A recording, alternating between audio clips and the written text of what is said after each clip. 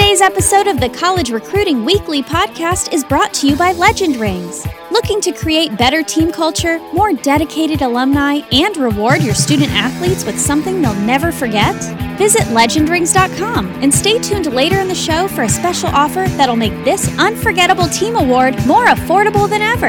And now, it's time for the show. That's right. It's time for today's episode of the College Recruiting Weekly podcast with your host, failed R&B singer and America's recruiting guru, Dan Tudor.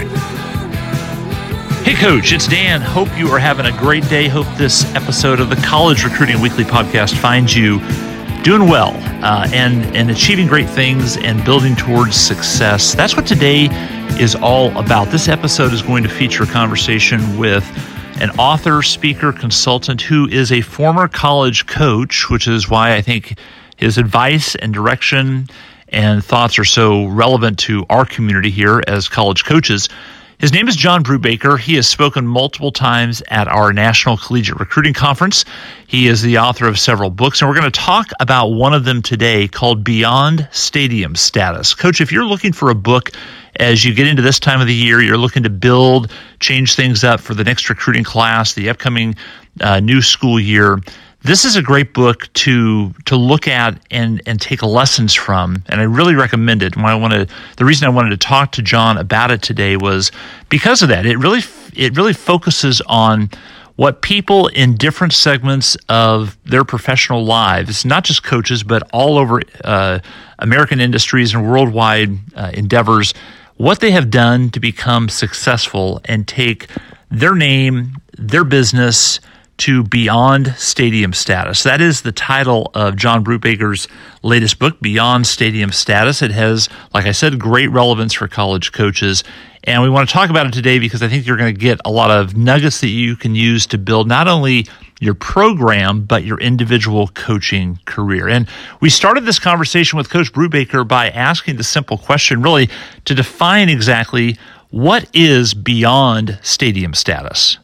It is, stadium status is a mindset, and it is Beyond Stadium Status is an extension of that mindset where, we have to do things better, faster, and with less resources, and we need to be able to go above and beyond.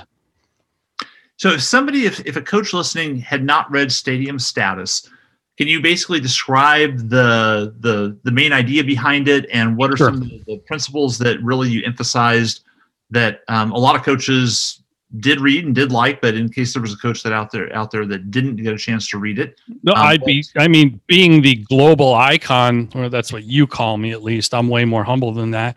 I'd be shocked if there are any coaches listening to this that didn't read Stadium Status based on what you keep telling me, but I'm just covering my bases. So Stadium Status is what we all want. I think the term was coined by Rihanna, but then I think Kanye stole it and tried to take credit for it as his own. Stadium Status, it's the ability to have a big enough fan base, a big enough audience to sell out a stadium. You are, quote, Stadium Status. And that's what we all want. If you work in business, you want a stadium full of customers. If you're a coach listening to this right now, you want your recruiting pipeline to be big enough to fill a stadium, probably with quality prospects. And if you're an entrepreneur of any kind, you want to be able to fill a stadium with your audience as well. So I think it's what we all aspire to, but it's borrowing terminology from the entertainment industry and applying it to each of our worlds. And that's really what I do. I'm an extractor of ideas. I take ideas from outside my industry, outside of athletics, and I apply it into athletics. I think that's where you get your best ideas, always. So for this follow-up book, and we're going to link to both books, where to buy them on the show notes in the podcast in case the coach is listening and wants to. Yep. You didn't read the first book, you can get that one as well as the second book. BeyondStadiumStatus.com. Or you can go to the website, beyondstadiumstatus.com. Or stadiumstatusbook.com. Not available on Amazon. We're not making Jeff Bezos any richer than he already is, Dan. We will link to both of those links. Yes. So if you're a coach, you really should read the first one before the second one, because the second one is the follow-up. What are you talking about in that book that didn't get covered in the first book for coaches and for anybody who's reading this, business, athletics? What are the main points? What are the things that you go into that didn't get covered in book one? There is a section early in the book that discusses navigating the new normal.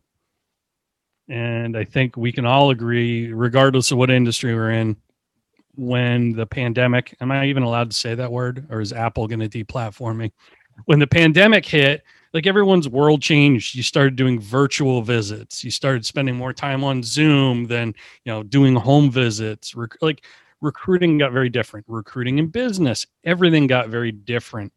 So there's a significant section in the beginning about navigating the new normal.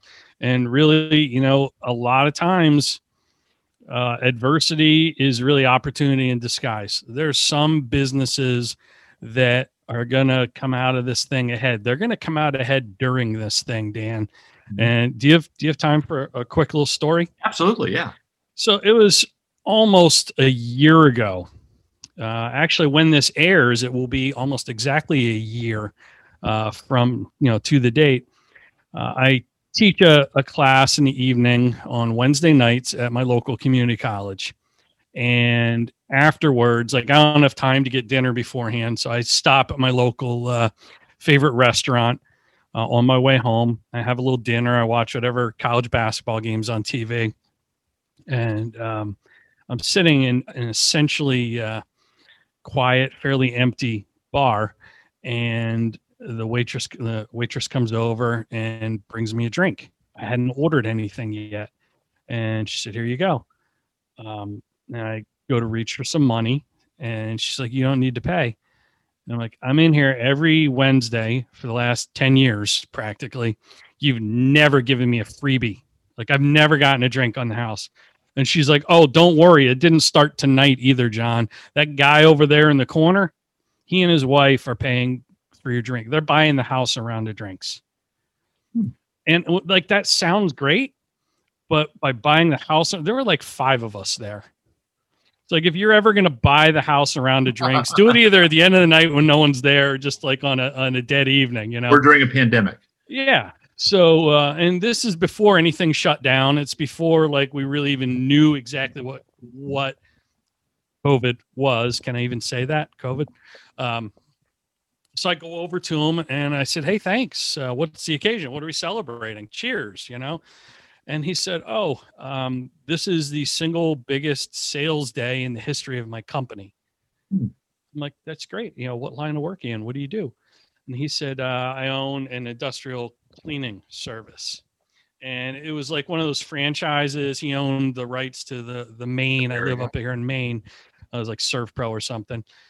He said, "I just signed a contract, an exclusive contract to be to do all the industrial cleaning of all the SUNY system campuses in New York State," which is like just the 4-year schools. That's like 37 campuses, yeah. Dan. And I'm like, "For what?" He said, "Well, with the coronavirus and the pandemic, so it's like every athletic facility, library, classroom, dorm, everything. Schools had just really started telling kids, you can go home if you want to." And it was at that moment, like, I knew, okay, so this is real. And there are actually going to be some people who thrive during this time if they're positioned correctly. And I looked at his wife and I said, "Congratulations."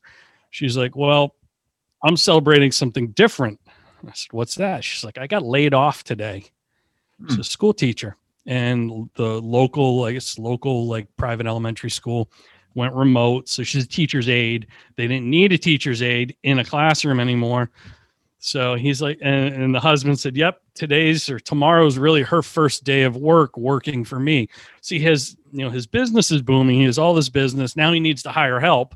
So his wife is now like his scheduling person. Right. And I'm looking at that as like, that's kind of the canary in the coal mine, if you will, to borrow the analogy, or is it a metaphor? Which one is it, Dan? It would be a metaphor, I believe. Okay. I always get those two confused. But there are people who either through the industry they're in, timing, or simply being creative and resourceful are going to do really well. And I think that you're seeing that play out in athletics right now too. Who's getting really creative? Who's embracing technology? Who's finding a way to make virtual tours interesting, fun, funny, engaging, memorable, to create these unique touch points that never existed before, or simply found a way to kind of create a moment that just couldn't happen in person. So, I think that it's been, it hasn't necessarily created problems. It's really revealed existing problems and just sort of sped them up and amplified them. So I just talk about navigating that early in the book, and then really kind of, while we're, while we are socially distanced and overly reliant on technology, maybe we dive into this next, why, analog is actually a really good thing right now and could really help you. So. Well, and by analog, I'm assuming you mean going back to some of the basics of just human interaction, which is you're at a restaurant and you buy somebody drinks or dinner or whatever in celebration, or it's making a phone call instead of just sending out mass emails. It's the personal touch. Everything sort of comes back into fashion, comes full circle, and it seems like we're there. A lot of coaches now are asking me, and we're doing training on how to be effective on the phone, how to interact and read people personally, and so we're with a handwritten note, right? Yeah, right. And so obviously in the business world, that's they have the same goal as a coach, which is to increase the business, make the sale. Coaches need to make that sale in effect with the athlete. So again, in going to beyond stadium status and going back to some of these core principles, what are some of the examples you share or success stories that they're going to read about or find out about in the book? Well, before we jump into that, I'm going to hijack your interview, Dan. You had mentioned, things are coming back into fashion. I just want to highlight and showcase you for a moment and point something out. You've never gone out of fashion. So for those who are new to the pod and don't know this about you, what do you wear on your feet? Typically, every day. Typically every day, if it's a tennis shoe I am wearing. Yes. It is now you know where I'm going with white this. K-Swiss tennis shoe. You've been doing that how long? Since 1984. That's 30. How many years? That is more than 30. It's about 37 years. Well, I was calculating in my head, 30-ish something. You're an author, not a mathematician. Exactly. I'm not very good at. No, I'm not good with numbers. But you've never gone out of style, and now there's this great resurgence of K-Swiss sneakers. Yeah, isn't that interesting? And you've always been there. So I just wanted to point that out. I feel the need to give you your props when appropriate. I appreciate that, Coach. So, what I'm really talking about in terms of analog, Dan, is the idea of redundancy. The idea of redundancy. And the idea of redundancy. See what I did there? You did. You were redundant. So for a coach that's listening to this, what would that mean for them? Well, there's an old Navy SEAL expression: one is none, two is one. And that's really what I'm talking about. And what that specifically means is, okay, let's say you're a Navy SEAL, you're on SEAL Team 6, you just jumped out of a Black Hawk in the Pacific Ocean, and you parachute out into the ocean, your gun gets wet. It's in your dry bag. Something happened though. It got wet. It's rendered useless. To have one gun is now equivalent to having none. You can't use it. If you have a backup, you have a second one, and that stays dry. Now you have one gun that you can use. Two is in essence one. And to be able to take that strategy and apply it to something as simple as your recruiting list. I think it's something that it would be irresponsible of you not to do this after listening to this story. I had a client, it's a university that I speak at rather frequently, back when you could travel places and meet with people in person and actually talk to audiences. And it was about a year ago. This coach, we'll call him Pat, because that's his name. He called me up and he said, "Hey, John, you're really well networked. Do you have a contact at," I'm not going to give a free shout out, I'll just say it rhymes with Brunt Brush. Do you have a contact at Brunt Brush? I'm locked out of my account. I can't access the app. I can't get on my laptop. Yeah, actually I do. Let me make a phone call. Call the person who I thought I knew at that company that doesn't get a free shout out on your podcast, and he's no longer employed there. So my friend was locked out of his account 2 days before National Signing Day, did not have his files backed up anywhere, did not have them printed out, did not have them on Excel spreadsheet, didn't have them in the cloud, didn't have them on a thumb drive, nowhere. And that's a problem. So he has no way to get in contact with these people who, like, that's the lifeblood of your program. Wow. And like everyone listening to this knows the ramifications of that. Yeah, of not being able to access your recruiting software. Yes. So I use that as a cautionary tale that one is none, two is one. And, I think that you need to have a plan, have a backup. Like, you wouldn't go into a game with just one game plan. You're going to have a backup plan. If the other team does X, we're going to do Y. We're not going to keep doing the same thing and just hope it works when it's not been working. So where do you keep your files? We'll be back to the show in just a minute. But first, a quick question. What makes a college coach a more intelligent recruiter? Well, it starts with using technology that actually gives you insights and trends when it comes to the recruits you're communicating with. That's the mission of Advanced Recruiting Intelligence. ARI gives college coaches the ability to track, rank, and communicate with recruits like no other app available to coaches. And the best part? It costs 20 to 40% less than what most departments are paying for their older recruiting contact management programs. For a free demo, and to see why so many coaches are saving money and using better technology to boost their recruiting results, visit arirecruiting.com. And now, back to the show. And there's a great story. He's the guy credited by Time Magazine, credits this guy with being the founding father of internet, like of e-commerce and internet marketing. His name's Ken McCarthy, and he's a internet marketer, copywriter. And what Ken does, and I started doing this as soon as I heard this from him, is every Friday at the end of his work week, he will back up his customer list, essentially his recruits, onto he'll export it from a CRM, save it in the cloud, but he'll also put it in a thumb drive.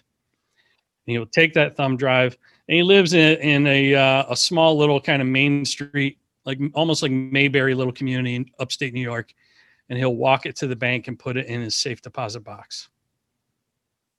And he'll take it out on Monday morning. And so people might think that's a little over the top. Well, it is until you need it and can't access it in your home. Right. So by having a backup in your home and also having a backup outside of your home, like, what if something happened to your home? And your customer list is essentially the lifeblood of your business, just like your recruiting list is the lifeblood of your program. So why wouldn't you treat it like money and put it in the bank vault, so to speak, right? Well, and even if literally you don't take it and put it somewhere, I mean, the application that I'm getting, you're talking about is, you need, to sign 2 kids at one position in an upcoming class, and you're recruiting 4. Well, that may not be enough. It might be, as much as you want at the time, but it may not be enough. Yeah. You may have to recruit 8 or 12 to get those 2. Or, you run through those 4 very quickly. What comes behind that? Are you always refilling that list? And I know that's something that I've stressed with coaches is everything should always be fluid. There should be people exiting your list and new ones coming onto the list so that you're always talking to people who are actually going to have a good shot at committing to you. And I'm applying that to that principle that you just laid out that you talk about in the book. Yeah, I took it very literally. Like you should have a physical backup of whatever you have up in the cloud, but also, you applied it to having a plan B in, your recruiting depth chart, your pipeline, so to speak. And what happens? It's got to be fluid. You've got to be able to quickly pivot.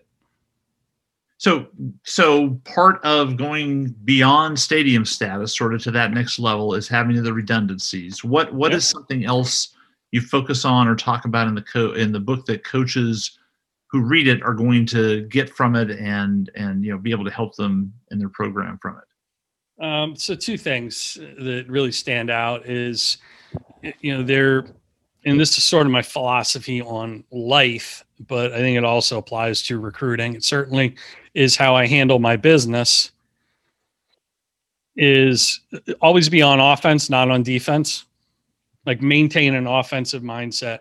And, the reason for that is you're being proactive versus being reactive. Mm-hmm. And I would say one of the most important things, correct me if I'm wrong, one of the most important things you teach and preach over and over and over again to coaches is that all of this that you're doing needs to take place on your timeline, not the prospects. You need to give them a deadline. Yeah, that'd be and that's being on offense. Offensive, right. And you're being proactive. Right. And if they're not willing to follow that timeline, you move on to the next. And I think that I had a tough time when I was coaching, holding people to deadlines like that. If I really wanted somebody, I would kind of bend to my rules, and I didn't have firm deadlines. Like, we're willing to wait because, that person's so good or so special. And looking back, more often than not, when I was willing to do that, we didn't get the kid anyway. Mm-hmm.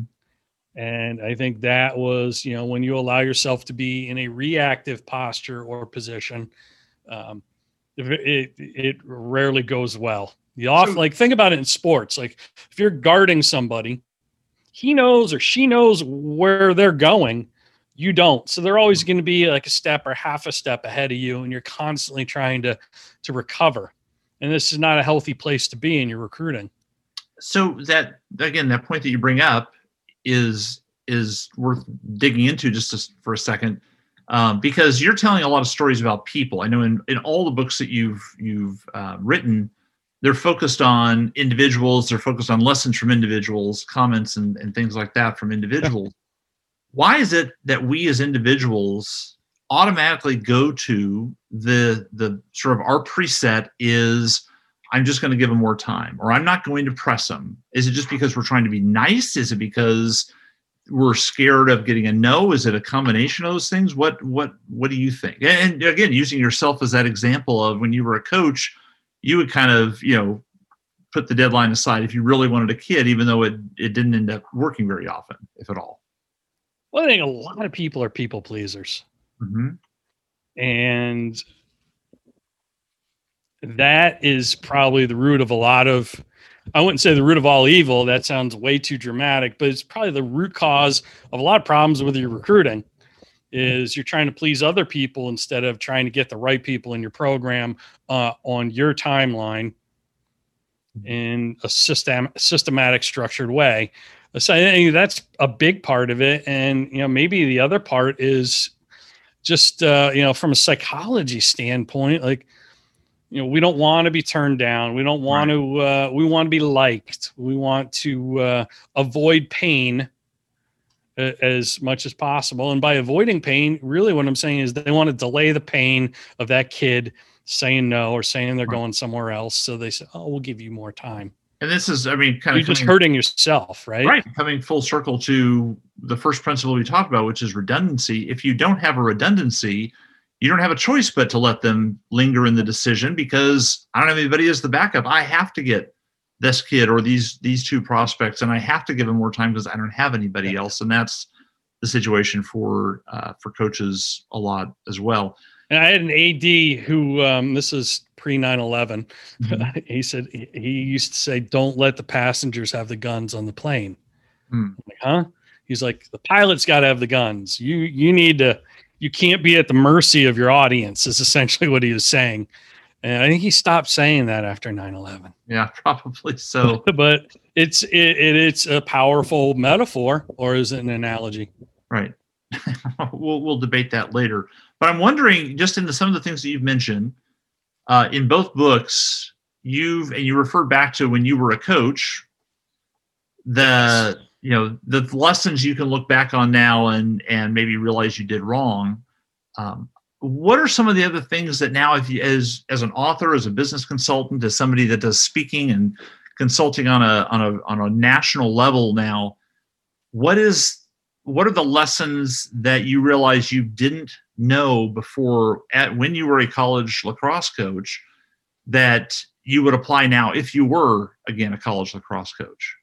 And this is something I could talk about all day. There's a couple great stories in the book that just harken me back to, I wish I knew this, or I wish this situation would have happened and been a great example for me back then. And one is simply like so many coaches. And when I say so many coaches, I mean me. I'm looking squarely at myself back when I was coaching, are so concerned about the resources they have, or that they lack, I should say. And, it's funny. A few years ago, I spoke at your national conference for recruiters in Nashville. And I talked about kind of parallels between the country music, musicians, audience engagement strategies, and college recruiting. Well, this is one of those great success stories and tales from a country music artist that I think we're all in this story. There's a guy named Russell Dickerson. This is a couple of years ago. Hey, Coach, we'll get right back to the podcast here in just a minute. But first, a question for you. Have you gone over to look at legendrings.com yet? You should. You may have been hearing us talk about them on previous podcast episodes. Another coach did. In fact, the question that he had for me was, so Dan, what do they really look like? And I said, what do you mean, what do they really look like? He said, well, I saw what they look like on the website, but what do they look like when they actually show up for coaches that order them? And the answer is exactly like they do on the website. In fact, Coach, you get to design what the ring looks like. This is the same look that the big-time national champions have, but at a fraction of the price. So whether it's for rewarding your team on a great season, rewarding individuals, whatever the case, legendrings.com is the new coach's choice for beautiful college sports rings. So go there now. In fact, when you do, mention the College Recruiting Weekly podcast when you talk to the representative, and you'll get a special gift, your own coach's ring, for free. That's legendrings.com. Coach, you got to go check it out. Okay, now back to the podcast. He was trying to get a record deal. He was doing a lot of songwriting, wasn't getting any traction. And he released what he wrote what he thought was going to be a really great song. And he thought so much of it that he told his two co-writers, you guys, when we're finished with this song, you can go on Zillow and pick out the house you want to buy because we just wrote a #1 hit. And they laughed. And he's like, no, I'm really serious. And they kind of laughed again, not believing him. Well, he didn't get that record deal. He had to release the song on his own. And it still wasn't getting much radio airplay at all, much traction. So he's like, I need a video, but I don't have like a video production guy because I don't have a label. I don't have this. I don't have that. And his wife just said, I have an iPhone. And his wife was pretty good with video. So they literally went out on this back road. Like this is the typical country music video. She is shooting a video of him walking and singing the song to himself. They made it black and white because there's so much glare from the hatchback glass that was on her camera, and the sun was facing the wrong direction. They had to make it black and white.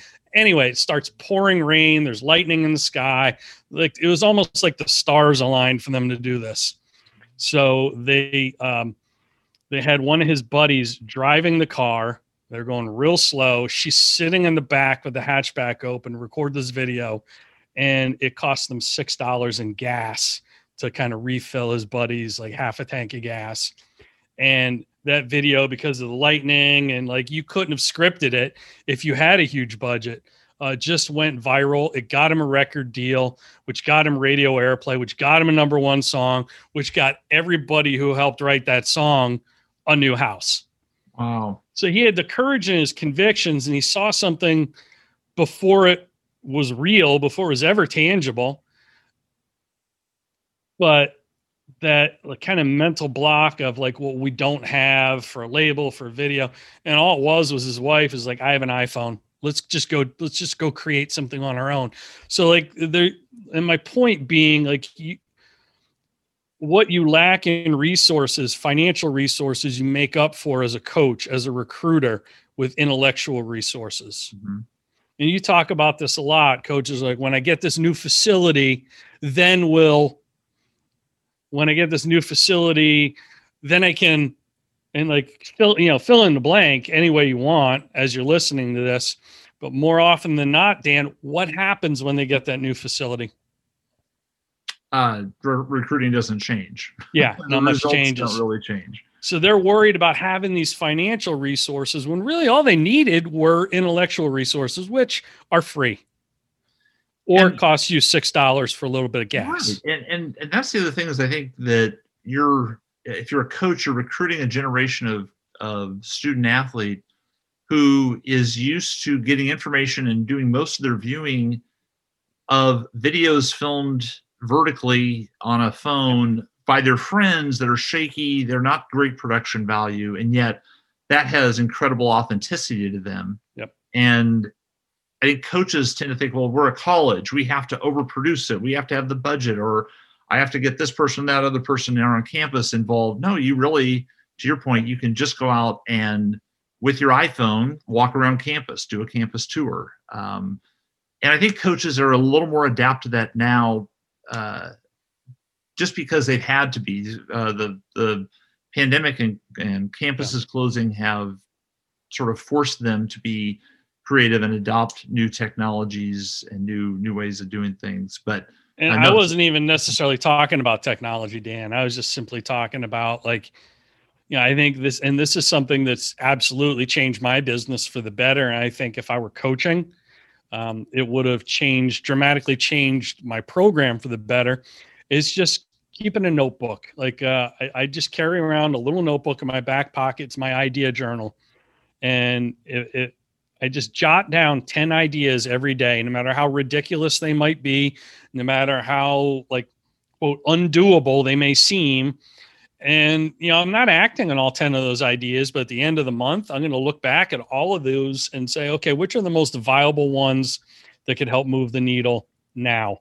Right. And I think if you're a coach, like you could keep an idea journal and then look at what are the most viable ideas, have each of your staff members do the same thing that'll help us move the needle on recruiting or help us move the needle on getting kids to campus, whatever it might be.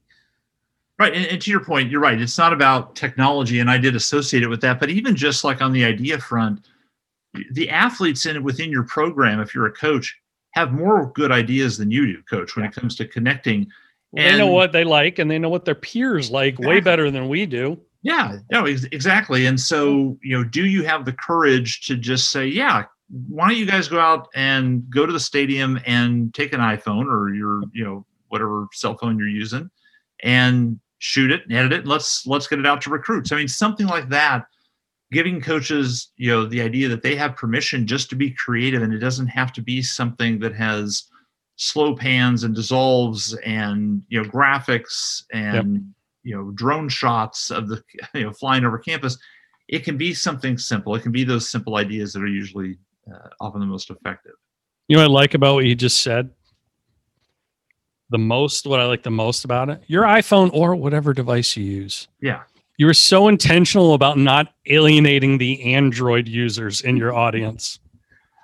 Yeah, well, I mean, because look, I have an iPhone, I like it, but not everybody does. And the point is, that goes to it too. There's not a specific type of piece of equipment that you need. We all have these tools laying around. Yep. Just give yourself the freedom and the permission to use them and use them creatively. And if you put something together and it's not what you want or it doesn't work, oh well. I mean, I think coaches are often too afraid of failure too. They try something and it doesn't work, and so I'm never going to do that again. Well, no, just do it differently next time. And to your point, to build off of that, I think often coaches are waiting for permission. I'll wait until I hear back from the media technology department. I'll wait until I hear back from the folks, the AV folks, and see if we can do this. Right. It's easier to get forgiveness than it is to get permission, number one. Number two, just go ahead and do it yourself.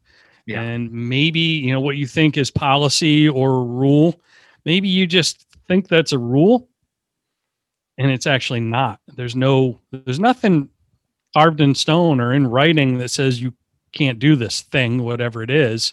And there's, I think that's one thing you get from the book. There's a story, pretty far into it that talks about a kid who opened a music shop. Well, what he really did is he was opening a concert venue. There was a town ordinance against having any kind of concert venue in town. I mean, this is in West Texas. It reminded me of Footloose, if you're old enough to remember Footloose as you listen to this. No dancing in town. So you couldn't open a concert venue. However, at this time, back in the 80s and early 90s, there were these things called record stores that sold cassettes and vinyl albums. If you're listening to this, you don't know what they are, ask your parents. But what could happen at a record store was a band could show up, just sign the albums, sign the merch that was for sale, and perform a set while they were there. So they said, "Oh, we can't open a concert venue like we want to. We'll just open a record store." And we'll have a lot of bands come through and do concerts. It was perfectly legal, and it became a very viable business. So there's what you think is the rule, but there's almost always a way around it if you're willing to be creative and resourceful. And that's really, as we wrap up, the thing that you're stressing is the way to get to that next level is not to wait for the next budget, not to wait for the next, position at the bigger college with the bigger, staff or whatever. There are ways that coaches can make the most of where they're at right now. And that as I'm talking to you is really the emphasis that you put in this new book. Absolutely. And there's lots of ways to be a recruiter. There's lots of ways to be a college coach. Your differentiators, there's only one way to be yourself. And when you're 100% authentically yourself, it's going to resonate with the right kids. It's going to resonate with the right staff members or potential staff members who want to get on board with what you're doing. And that is how the conversation ended with Coach John Brubaker, author of Beyond Stadium Status. If you want the book, because there's so much other good stuff in here, go to the website, beyondstadiumstatus.com. That's beyondstadiumstatus.com. Pick it up. Well worth adding to your coaching library. Just again, some great examples of how people have taken their name, their business, their endeavor, and made it extraordinary by doing some very simple but smart things with the way they approach building their own dynasty. And I want you to do the same thing, Coach. That's what we're all about here at Tudor Collegiate Strategies, is helping you build a great program, build a fantastic, long-lasting legacy for yourself, your family, and your school. If we can help at all, go to dantudor.com and let us know. There's all sorts of free resources there, lots of books, lots of blog articles over the last 2 decades that you can use to become better. We want you to do that, Coach. So we're here to serve you. We are so glad that you're listening to the College Recruiting Weekly podcast. Make sure you tell other people in your department to subscribe and listen, and they can go back through and listen to all 100 plus episodes of what we have done over the last several years for coaches to become better recruiters, better builders of programs, and better people. So that's going to wrap up today's episode. We thank you for listening, Coach. We'll talk to you again soon on the College Recruiting Weekly Podcast. The College Recruiting Weekly Podcast is a production of Tutor Collegiate Strategies, copyright 2016 through 2020. Subscribe on iTunes, Google Play, or stream us on Stitcher, and make sure to tell the coaches in your department about the show. Email the host at dan@dantutor.com and visit the website to access more of the free resources we give to the college coaching community. Thanks for listening, and we'll see you next time here on the College Recruiting Weekly Podcast.